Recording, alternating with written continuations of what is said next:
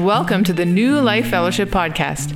New Life Fellowship is a community of grace in Kitchener, Ontario, Canada. Our goal is to teach and share and experience the life of Jesus Christ together. You're about to listen to a message from one of our meetings. Please make sure to check out our website, newlifekw.ca. Without further ado, let's listen in.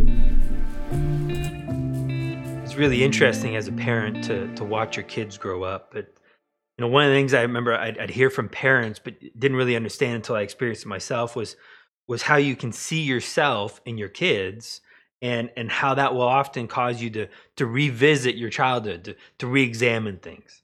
I'm not talking about when parents live vicariously through their kids. That's not healthy for anyone, especially the kids. But what I'm talking about is being able to remember things, but seeing it from a more adult perspective, to see things in a new way. So, for example, I remember when I was a kid, I was always on the move. I was running around as much as I could, and it wasn't because I loved the feel of the wind through my hair. I had much less hair back then in terms of length, but I just loved running. I just loved the speed of it, and so I remember thinking looking at adults and thinking, why don't they run more? Why do they move so slowly? And now I have my answer. Now I know. You reach middle age, and it's not as easy anymore to run like I used to as a kid. But the other thing about watching my kids is it's caused to remember some things that I did, some good and some not so good. And so let me just take a moment right now, because I'm sure my mom and dad are watching. I'm sorry. I'm sorry for all the pain, the grief I caused you. I apologize. I understand now more as a parent, as an adult than I did then. But one of the things I used to do as a kid is I would lie. I would lie. And I have to say, I'm shocked and embarrassed by how easily I would do that. It would just come out.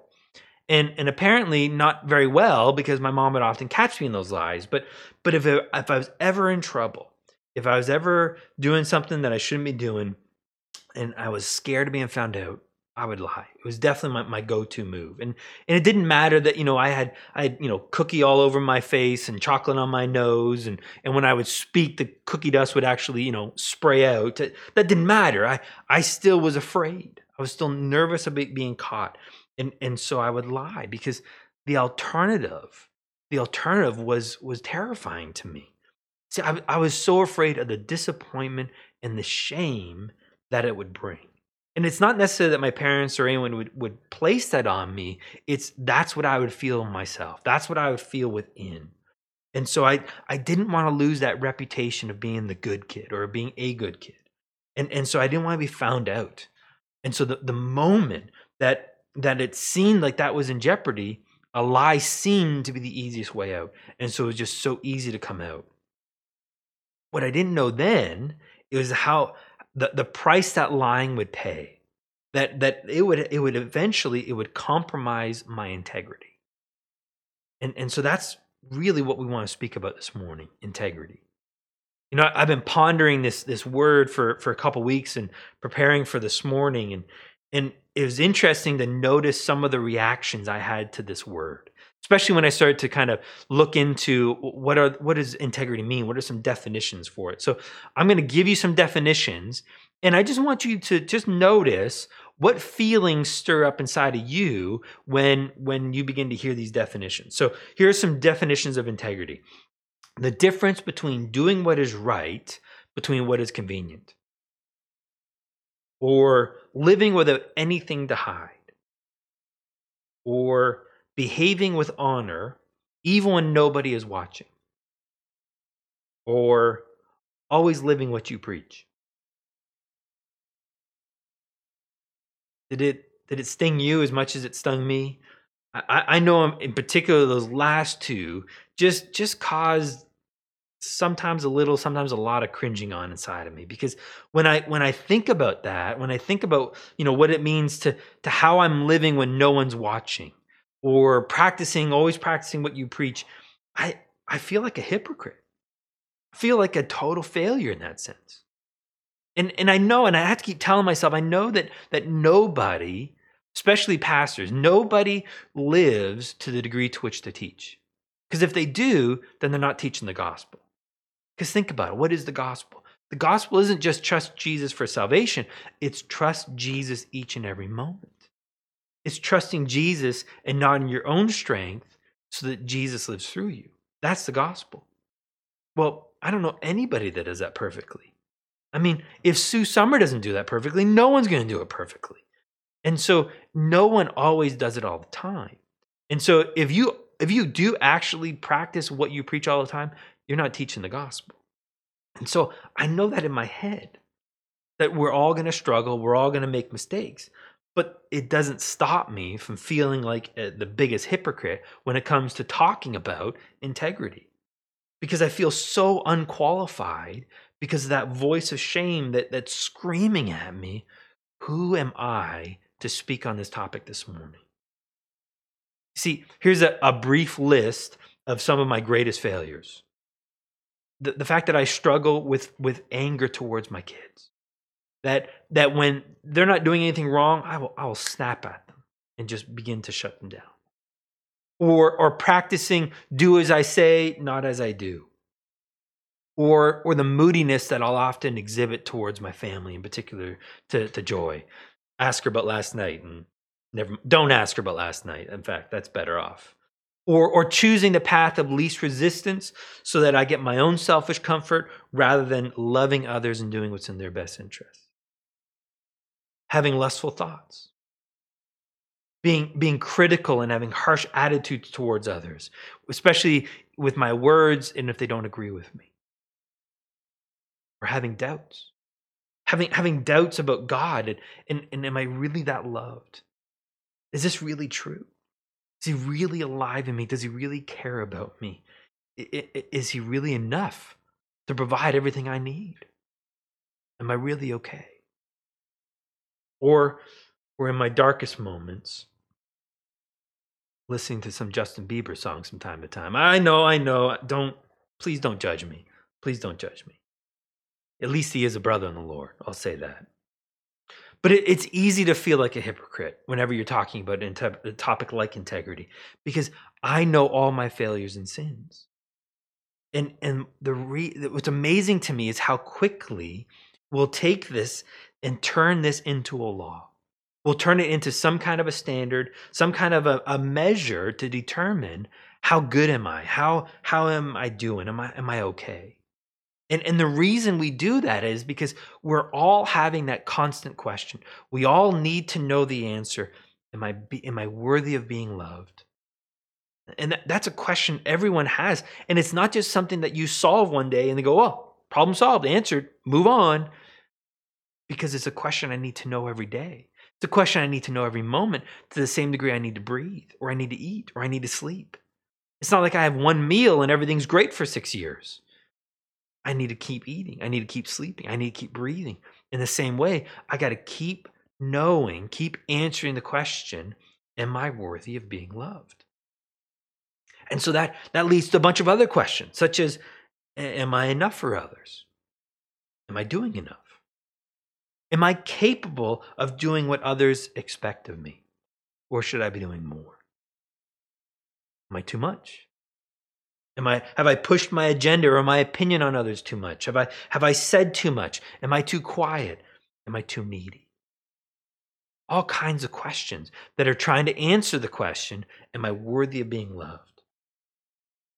And so it's so easy to begin to examine our own behavior to determine the answer to that question. Except in doing so, by comparing ourselves with other people or against other standards, what we're doing is we're placing ourselves under the law. And in doing that, we're guaranteeing failure. Because at some point, it won't be enough. Because more is always required. Better is always the option. And so once I fail, and it's guaranteed to fail, you'll be flooded with that sense of shame, of rejection, of condemnation. Because it's never going to be perfect. It's never going to be enough. We're always going to come up short. And we do this, or at least it feels like we're doing it to ourselves, but the reality is it's the enemy who's doing it to us. See, we need to recognize there's another voice going on in our head. There's someone that's always there to attack, always there to put up a law, to put up a standard, to tear you down with afterwards when you fail. And that's the voice of the flesh.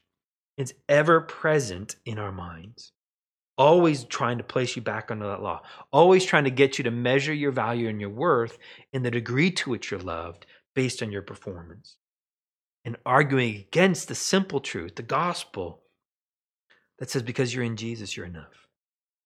Because you're in Jesus, you're loved. Because you're in Jesus, you're a new creation that is holy and righteous and pure. So that's the truth. So this morning, as we talk about this topic of integrity, don't think of it as a standard of you trying to measure up to. Instead, what I want you to think of it is think about it as an invitation from Jesus to experience freedom.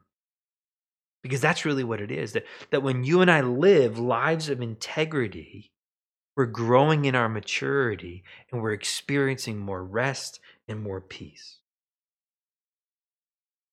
As I pondered this word, I said, okay, God, give me a word picture of what integrity means, what it looks like, to kind of explain what you're inviting us into. And the picture he gave me was that of a mountain. So I want you to think about this what a mountain is. A mountain is something that's rock solid. A mountain is something that's not easily shaken. It's not something that's moved or upset in any way. A mountain's not impacted by COVID. It's not impacted by the state of world affairs. It's not fearful of the various conspiracy theories out there. It's not worried at all. A mountain doesn't worry about what other mountains think of it. It's okay. And it doesn't matter if it's large or small. A mountain is just at peace with itself. And I think that's the gift of integrity. That you don't have that fear of having to look over your shoulder. You're not worried about being caught and being found out. You're not worried about measuring up or if you're doing enough. Instead, it's just resting in who you are. Resting in something that is solid and unshakable. So that's the invitation that I think Jesus has for us when it comes to living with integrity, living lives of integrity. So let's read our passage for this morning. It's going to be Ephesians 5, verse 25. If you got your Bibles, open it up to that passage and let's read it together. Therefore, laying aside falsehood, speak truth each one of you with his neighbor, for we are members of one another. Let's pray. Heavenly Father, you know what I'm feeling when I talk about this topic of integrity and how the enemy wants to undermine what you want to say and tell me that I'm disqualified. And the truth is, I am in that sense. I've got many failures under my belt. But the good news is, Lord Jesus, is you've forgiven me. And you've forgiven all of us of our failures. And what you're wanting to do now is rather than run from this message, run from the topic of integrity, you want us to trust you with it. Because ultimately, you living through us will be lives of integrity. It's because we have you in us that we can trust you to experience this. And so, Lord Jesus, I pray right now that you will bless each and every one of us as we grow in our maturity, as we grow in living in this integrity. In your name we pray, amen. Well, verse 25 begins with the word therefore. And whenever you're studying the scriptures, it's really important to notice whenever you see this word, whenever you see the word therefore, because what's happening is the writer he's making a conclusion based on what he just previously had said. So it's not a separate thought. It's not a new idea. Instead, it's connected to what that previous thought was. So as the saying goes, whenever you see the word therefore, you always need to see what it's there for. So we're going to briefly go back and cover what we looked at last time in verses 20 to 24. And I make no apologies for reviewing this. And the reason for it, because what Paul said in those verses is so critical. It's so important. Remember we said it's the truth. And it was this truth sandwich that Paul was giving to us. And so it's really important for us to understand that truth in order to apply what he's going to say in verse 25. So remember, what was the truth that he was emphasizing? The truth was that Jesus had what he had accomplished and what he had finished on the cross. That because of what happened there, regardless of your level of maturity, regardless of your feelings, regardless of your choices and your behavior, even regardless of your understanding, the moment you accepted Jesus, the moment you accepted his gift of salvation, he included you in himself on that cross. And because of that, because you were on that cross, you were crucified with him. And therefore, we're able to lay aside the old life. You laid aside the old self, and you were able to put on a new self. You became a new person. And we saw that, that Paul wasn't giving an instruction. He wasn't giving a command. In fact, he's going to give a command in verse 25, but in verse 20 to 24, it wasn't a command. It was more information. He was informing us of what was happening. He informed us that the old is gone, that we are a new person, and that we are presently being renewed. Our mind is being renewed by the Holy Spirit. And he's doing that work. And he's teaching us who we are today so that now we can apply it. And so that phrase of having put off and having laid aside or having put on or having, this new self is an invitation to experience something else. And so now that we're into verse 25, he uses that phrase put off again, or this idea of putting off again, but now it's not about who you are, but now more about the behaviors. And that we're putting off some old behaviors and we're getting to put on new behaviors. We get to live differently than who we were because of the transformation that God's done in our hearts already. So this idea of put off and put on is actually, it's referring to essentially what you would do with a garment, that you would put off a garment and put on a new one. So we might think of it in that sense, that these behaviors, these old behaviors and new behaviors are essentially these garments that we could wear. And so what he's basically saying is that these old garments don't apply anymore. Let me illustrate it to you this way. When I first started playing ice hockey, I was actually in university. Growing up, I would spend all my days, playing any kind of sport I could outside. But the one we played the most was road hockey because we're good Canadians. And I was the goalie because there's nothing like getting hit by, an object being fired at you and just think, well, that's fun. Let's do it again. Right? Especially if it's in the head because then it's not going in the net. Anyway, so I was the goalie and I loved playing it and I always wanted to play ice hockey. But because of where we were and with our family and our situation, we couldn't afford the time and the money. And so I never got to do that until I got to university. And so I spent first year university just learning how to skate, going to using the free ice, every week that I could. And then when I got the second year university, I bought a bunch of used equipment and started playing ice hockey. And I had this t-shirt, this one t-shirt in particular. It was from the University of Michigan, Go Wolverines, where two of my cousins went. But I remember having this navy blue t-shirt from Michigan, and that was the shirt I wore underneath my equipment. And it became my hockey shirt. And so, I'd store it in my bag and wash it at least every 6 months. I would wash it. And so it'd sit there, and over time, believe it or not, the shirt would begin to break down. It'd wear out. So it'd start with little holes here and there, and then those holes would become little tears, and those tears become bigger tears, and it was getting bad. I mean, it got to the point where it took the longest part of equipment it took to put on was my shirt, because I had to hold it up and figure out what hole was which. That was this the armhole? Was this the neck hole? And it was really bad. I mean, by the end, it was so ripped. It had so many holes. It wasn't doing anything. But I couldn't get rid of it. It was like some kind of superstition, I guess. I don't know. I just didn't want to part from it. And again, even the other people in the locker room were making fun of me of it. But I kept it. It was old and it was useless, but it was familiar. And then eventually, I laid it aside. Eventually, I put it off. And I put on a brand new shirt. I remember feeling how warm it was actually that first time wearing that new shirt. Now, I didn't immediately throw out the old shirt. I kept it in my hockey bag for I don't know how many years afterwards. But there's a similar idea here. In that my old hockey shirt is ripped and is torn and as ratty as it was, that's like our old behaviors, the fleshly behaviors.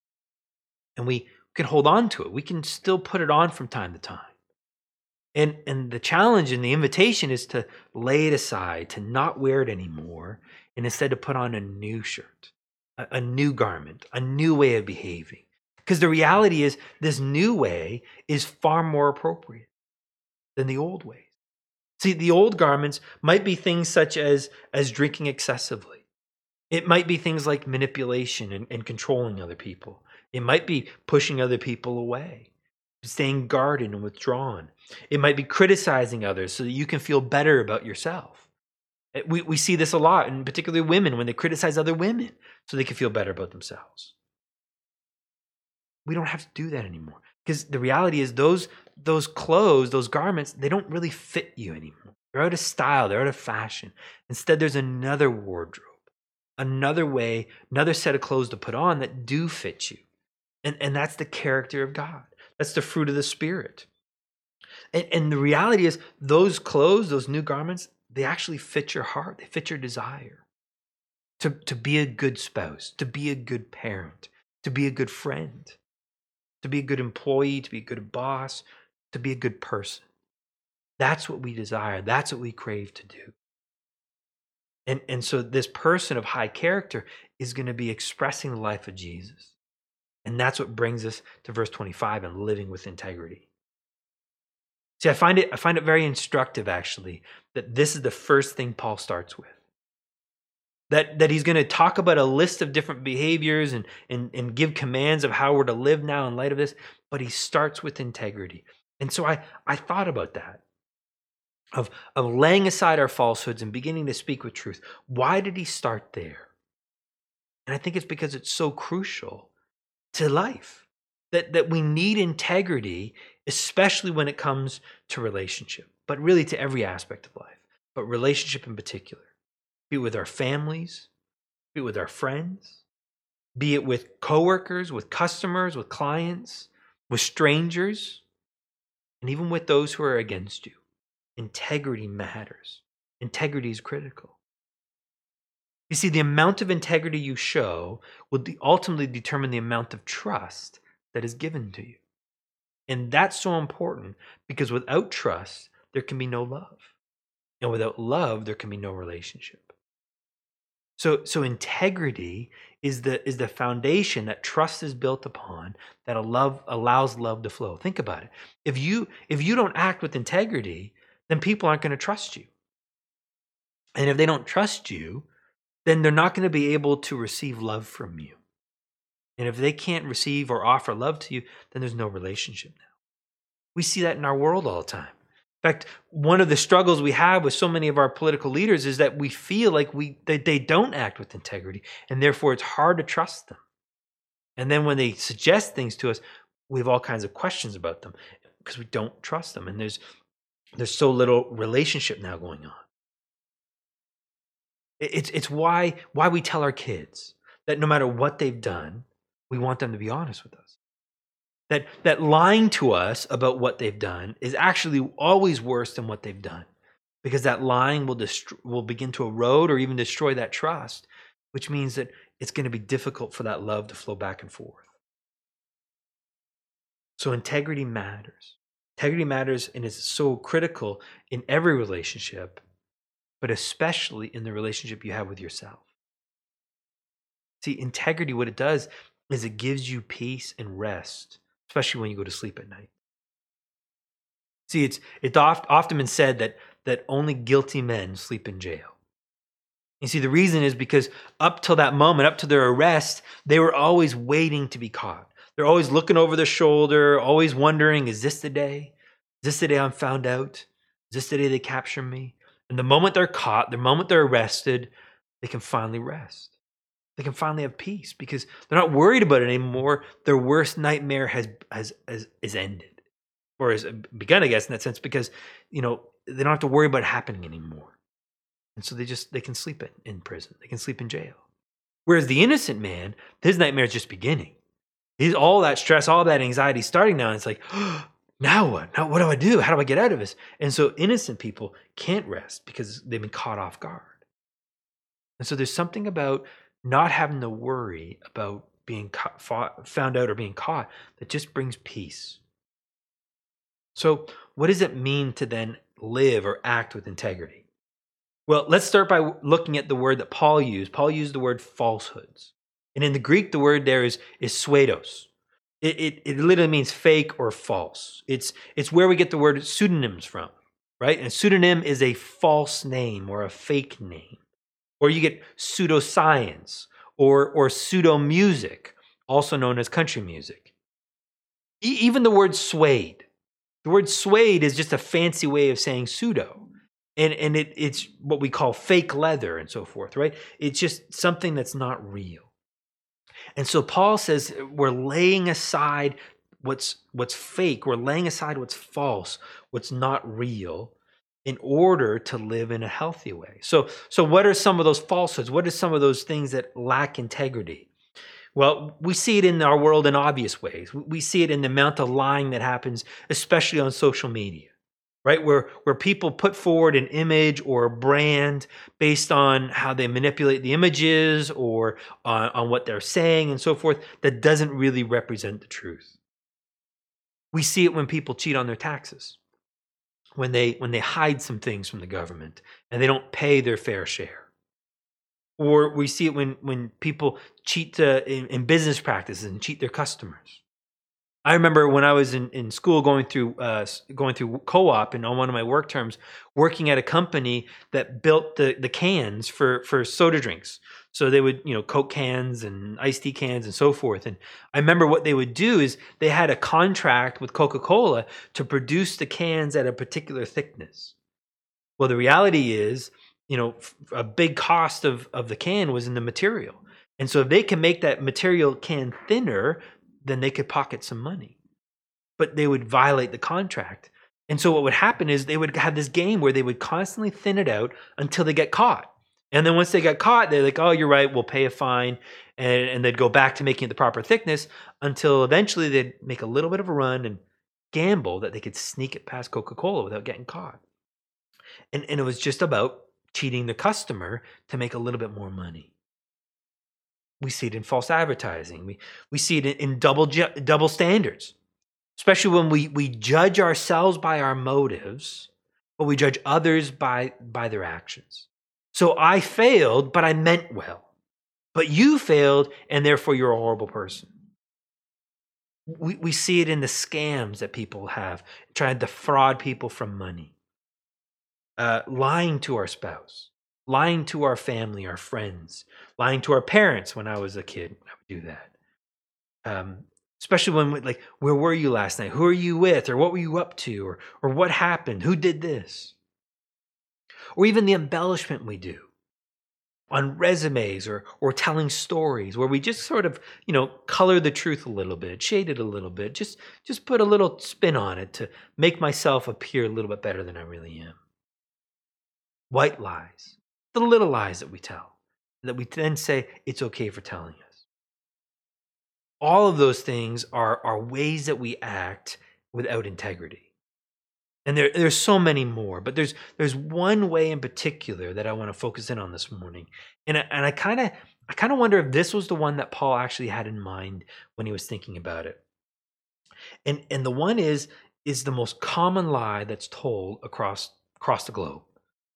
In fact, they've kind of, I don't know if it's a joke, but I think there's some truth to it. The most common lie told happens every Sunday morning at every church. And it's to the question, how are you doing? And what's the most common answer? I say I'm fine. Yeah, I'm fine. I'm fine. Hey, I'm fine. When the truth is I'm not. I'm feeling broken. That's the reality of it. But we don't tell the truth. We don't come out. But the reality is the integrity means being honest with those around me.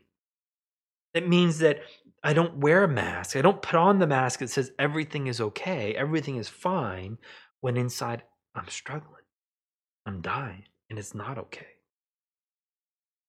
So why don't we be more honest?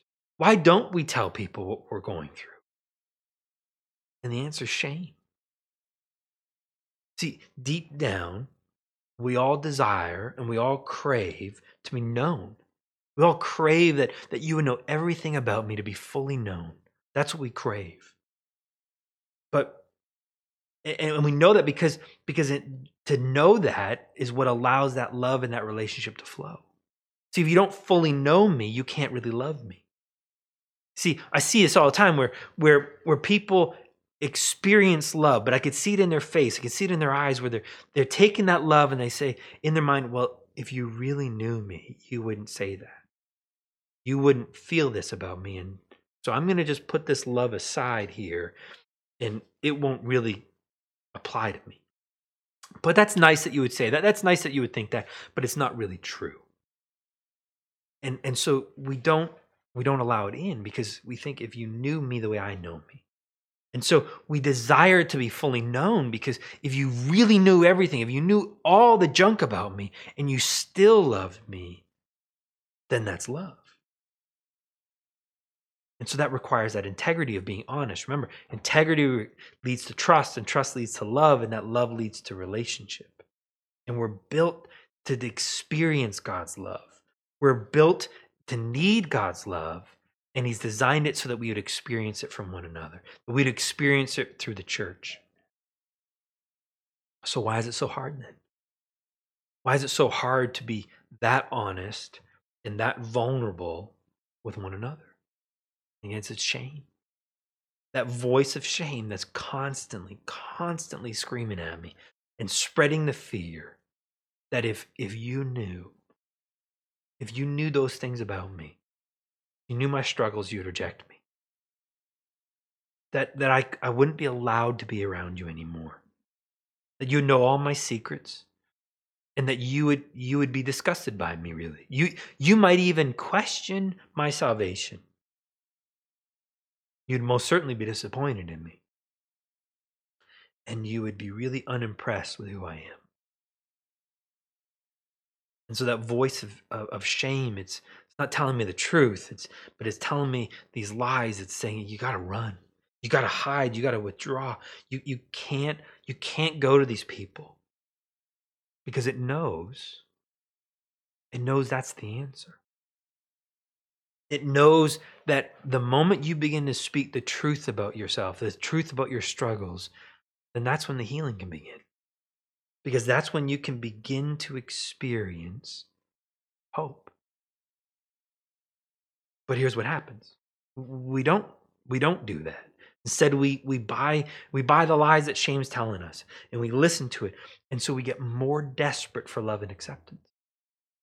It's like I'm hungry, but I'm afraid to ask for a meal. And so I don't eat, and I just get more and more hungry. And to the point where I get extra desperate that I'll eat anything. I'll eat garbage now. And so because I'm desperate for love and acceptance, but I'm not willing to trust that you'll do it. I'm not willing to trust that you'll actually love me. So I withdraw. I pull away. And then I begin to act out. I make bad choices. I get really desperate and I behave poorly and I give into sin, but hopefully no one finds out. And because no one found out, I feel like I might have gotten away with it. And I'm not proud of it. I'm not happy with myself, but I got away with it, and I'll never do it again. I'll do better. Except I still don't tell on myself. I still don't come out and be honest with others, and so my hunger grows. And then I think, well, I got away with it last time, and nobody was hurt, really. It was really a victimless crime, and so I'll do it again, just one more time, just this time, and then again, and then again, and then again, not realizing the price that I pay every time, the price that my soul pays, because sin always leads to us experiencing death. More emptiness. And little sins, they eventually become bigger sins. Small lies become larger lies. Moments of bad choices become habits of destruction. And little struggles become bigger struggles. And those small hurts become bigger hurts.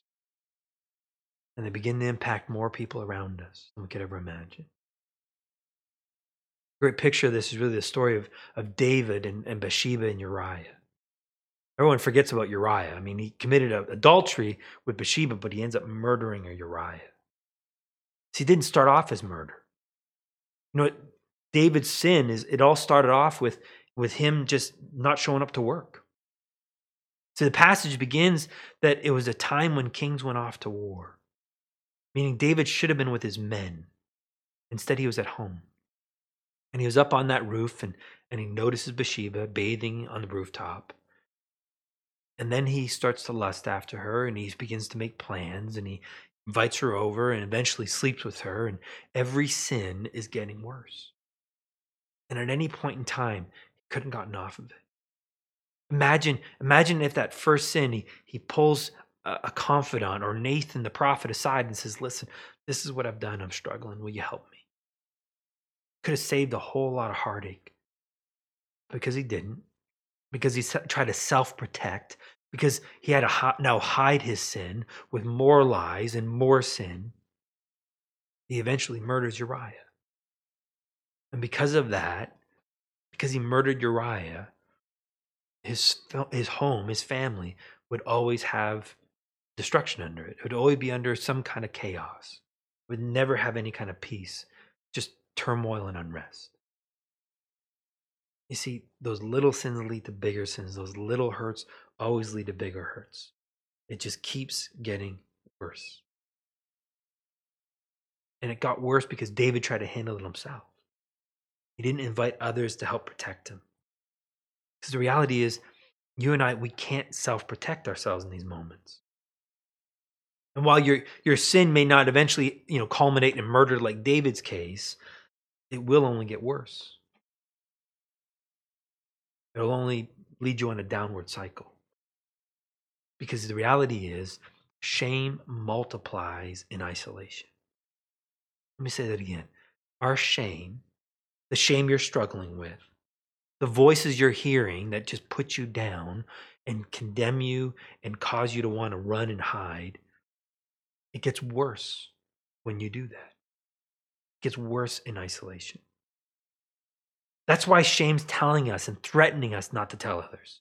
Because it knows the moment you begin to reach out to someone who's trustworthy, the moment you begin to tell on yourself with someone who's good, that it begins to break the power that shame has on you. That the hurts and the brokenness and the fears and the sin, they begin to lessen. Because the reality is shame's power is broken when light is shone on it. When light is shone into our struggle. Because in that moment now, through this other person, I can begin to hear the voice of God better. I can begin to hear what's truth.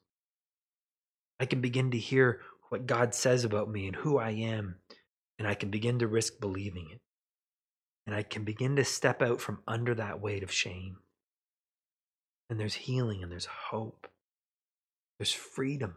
There's peace here. Because ultimately what we find is love and acceptance. Where the worst of us is known, but we're still loved. In fact, we're not loved less, but we're loved more. And that's what a community of grace offers. That's why we need a community of grace. And that's what Paul's doing in this passage. He's giving us a way out in our struggles. So since we've laid aside the falsehoods, again, that's not the command. The command actually is in the word speak. And it's a command, but it's also an invitation. Speak the truth of what's going on.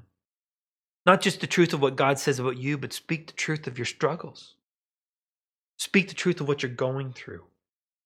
Be honest with one another. And not just when you're questioned about, who stole the cookie from the cookie jar. But be honest when no one's asking. Be willing to speak out to one another. And what's beautiful in this passage is he says, each one of you. See, it's not just this global corporate speaking. It's rather each individual, each person is to be honest and truthful with their struggles. 4, last half of the verse, 4. Here's the conclusion. This is what made me think, I wonder if this is exactly what Paul was talking about. It wasn't just be honest and just speak truth all the time about, when who stole this, who did that, but really be honest with one another, because he says, for we are members of one body. He's linking it to this idea that you are surrounded with people, you're surrounded with a community that wants to love you, that wants to protect you, that wants to look after you. Because the reality is, if one member of the body struggles, we all struggle. And so, will you allow us to share in your hurts? Will you allow us to share in what you're struggling with, to walk with you? That's what we need. It's why we spend so much time talking about a community of grace here. Because we need a group of people who you can share your thoughts and opinions with. That no matter how crazy you are, how crazy that your struggles are, what you share with them, you will be responded to with love and acceptance. That they don't have to necessarily agree with you, but they'll embrace you. So who do we share this with? Because the reality is, not everyone, not even everyone in New Life Fellowship is trustworthy. Not everyone's that mature yet, because we're all still growing, and some are more mature than others. And the reality is, you don't need to share with everyone everything. It's not that you have to, do a Facebook Live post and list all of your sins and all of your struggles. That's not what we're asking for. Instead, I think you need to find people. You need to find people who you can be honest with. And it may be wise that you don't share everything at first, right? It's not like this, hi, nice to meet you, Dave. I like to open up and be honest with you. I have a fungal issue and I've been struggling with it. I don't know if you need to do that in the introduction. That's what I'm saying. Instead, what you can do is build up to it. And what's beautiful about this is it doesn't overwhelm the person, first off. But the other thing that what it does is it allows you to find out who's trustworthy. It allows you to test. Say, okay, I told him this, and he didn't run. He didn't get disgusted with me. In fact, he said some encouraging words. Okay, so I'm going to try some more. And then you be a little bit more risky and be a bit more honest with that person and watch how they respond. And over time, you build up that relationship, you build up that trust, and now you have someone there to protect you when you need it. You see, the mistake we often do is we wait till we're in the crisis. We wait till everything's fallen apart, and then we try to reach out. But and for some people, it's too late because there's no one there. You haven't fostered those relationships. But what we can do is we can be building those relationships, fostering those relationships, so that when the big moment happens, when the big struggle we've been dealing with, or some other crisis that we didn't necessarily see coming comes our way, you've got that community of grace, people that you've been practicing integrity with, practicing honesty with, practicing vulnerability and openness with. And they're there to just love on you. And that love will flow freely because of all the trust that you've built up, because of acting integrity. And here at New Life, I just think we're so blessed with so many people of high integrity that are trustworthy. People that do such a great job of loving others. People like Arla and Megan and Lisa and Sue and Sheila. It's only women, by the way, right? All the guys are miserable blokes. Don't trust the men. Just no, I'm just kidding. We got lots of great men as well. People like John, people like Jeremy and the elders and Barry. There are so many great men and women within New Life. And what we need to do now is risk some vulnerability with others. Risk being open with other people. And allow God to begin to open our eyes to what he wants us to experience. Experience the freedom and the healing that's available. So maybe the next time, maybe when we're in person in 2 weeks, maybe when someone asks you how you're doing, you can give an honest answer. You can say, I'm not doing great. I'm struggling with something. And I was wondering if I could share it with you. And I'm not looking for you to fix it or offer any kind of advice. I just need to know someone knows, and that I'm okay, and you'll pray for me. Maybe you do that, and something beautiful happens in that moment. Something special happens because now you're known and you're loved. And really, what you're struggling with, well, to quote the four famous apostles, the Beatles, Paul, Ringo, George, and John, all you need is love. And in that moment, we get to experience it in a powerful way. Let's pray. Father, thank you for the invitation you give us to living lives of integrity. Because that integrity, it's for other people, but it's for ourselves. It allows us to be honest with others. It allows us to live lives of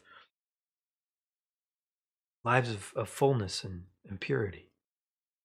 It allows us to live lives at peace and rest. It allows us to be honest. It allows you also to minister to us through the church, through the body. And it's hard and scary, but Father, I pray that Jesus would encourage us to do so, and that we would risk trusting him to be people of integrity with others, with our struggles, with our successes, just in everyday life, knowing that that's where life is found, in you. In your name we pray. Amen. Well, as we close here, the worship team has one more song, and this is just goes to show how amazing God is in working. When Peter was sitting down, he was praying and thinking, what song should we play for worship? He chose this song, having no idea that what I'd be speaking on this morning. And it's just such a gift from God that God would do this, that he would choose this particular song. And when I heard it, I said, no matter what other songs you guys record, this one's coming after the worship, because it's just so good. And what's so beautiful is because I was already thinking, trying to figure out what song could we play, because I knew there had to be a song after this message, but trying to figure out how do we navigate around copyright laws and try to have integrity, by the way. That was kind of funny. But this one's so good. So I want you to listen to this song, because it's all about dropping masks and telling the truth of where you're at and what you're struggling with, to allow the church, allow the body of Christ to share Jesus with you in the moment. Enjoy it.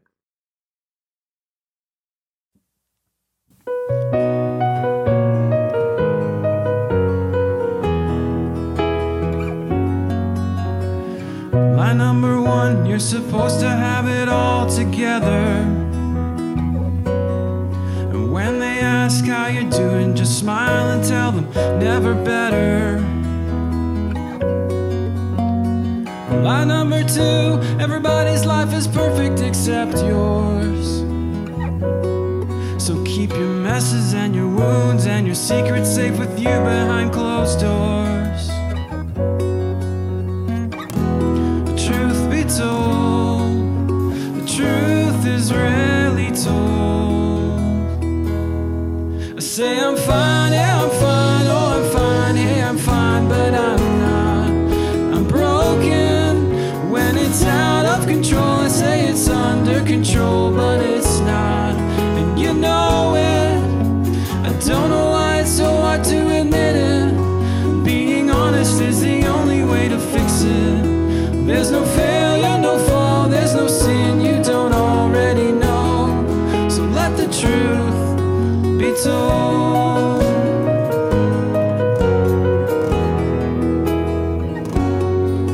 There's a sign on the door says come as you are, but I doubt it. 'Cause if we live like that were true, every Sunday morning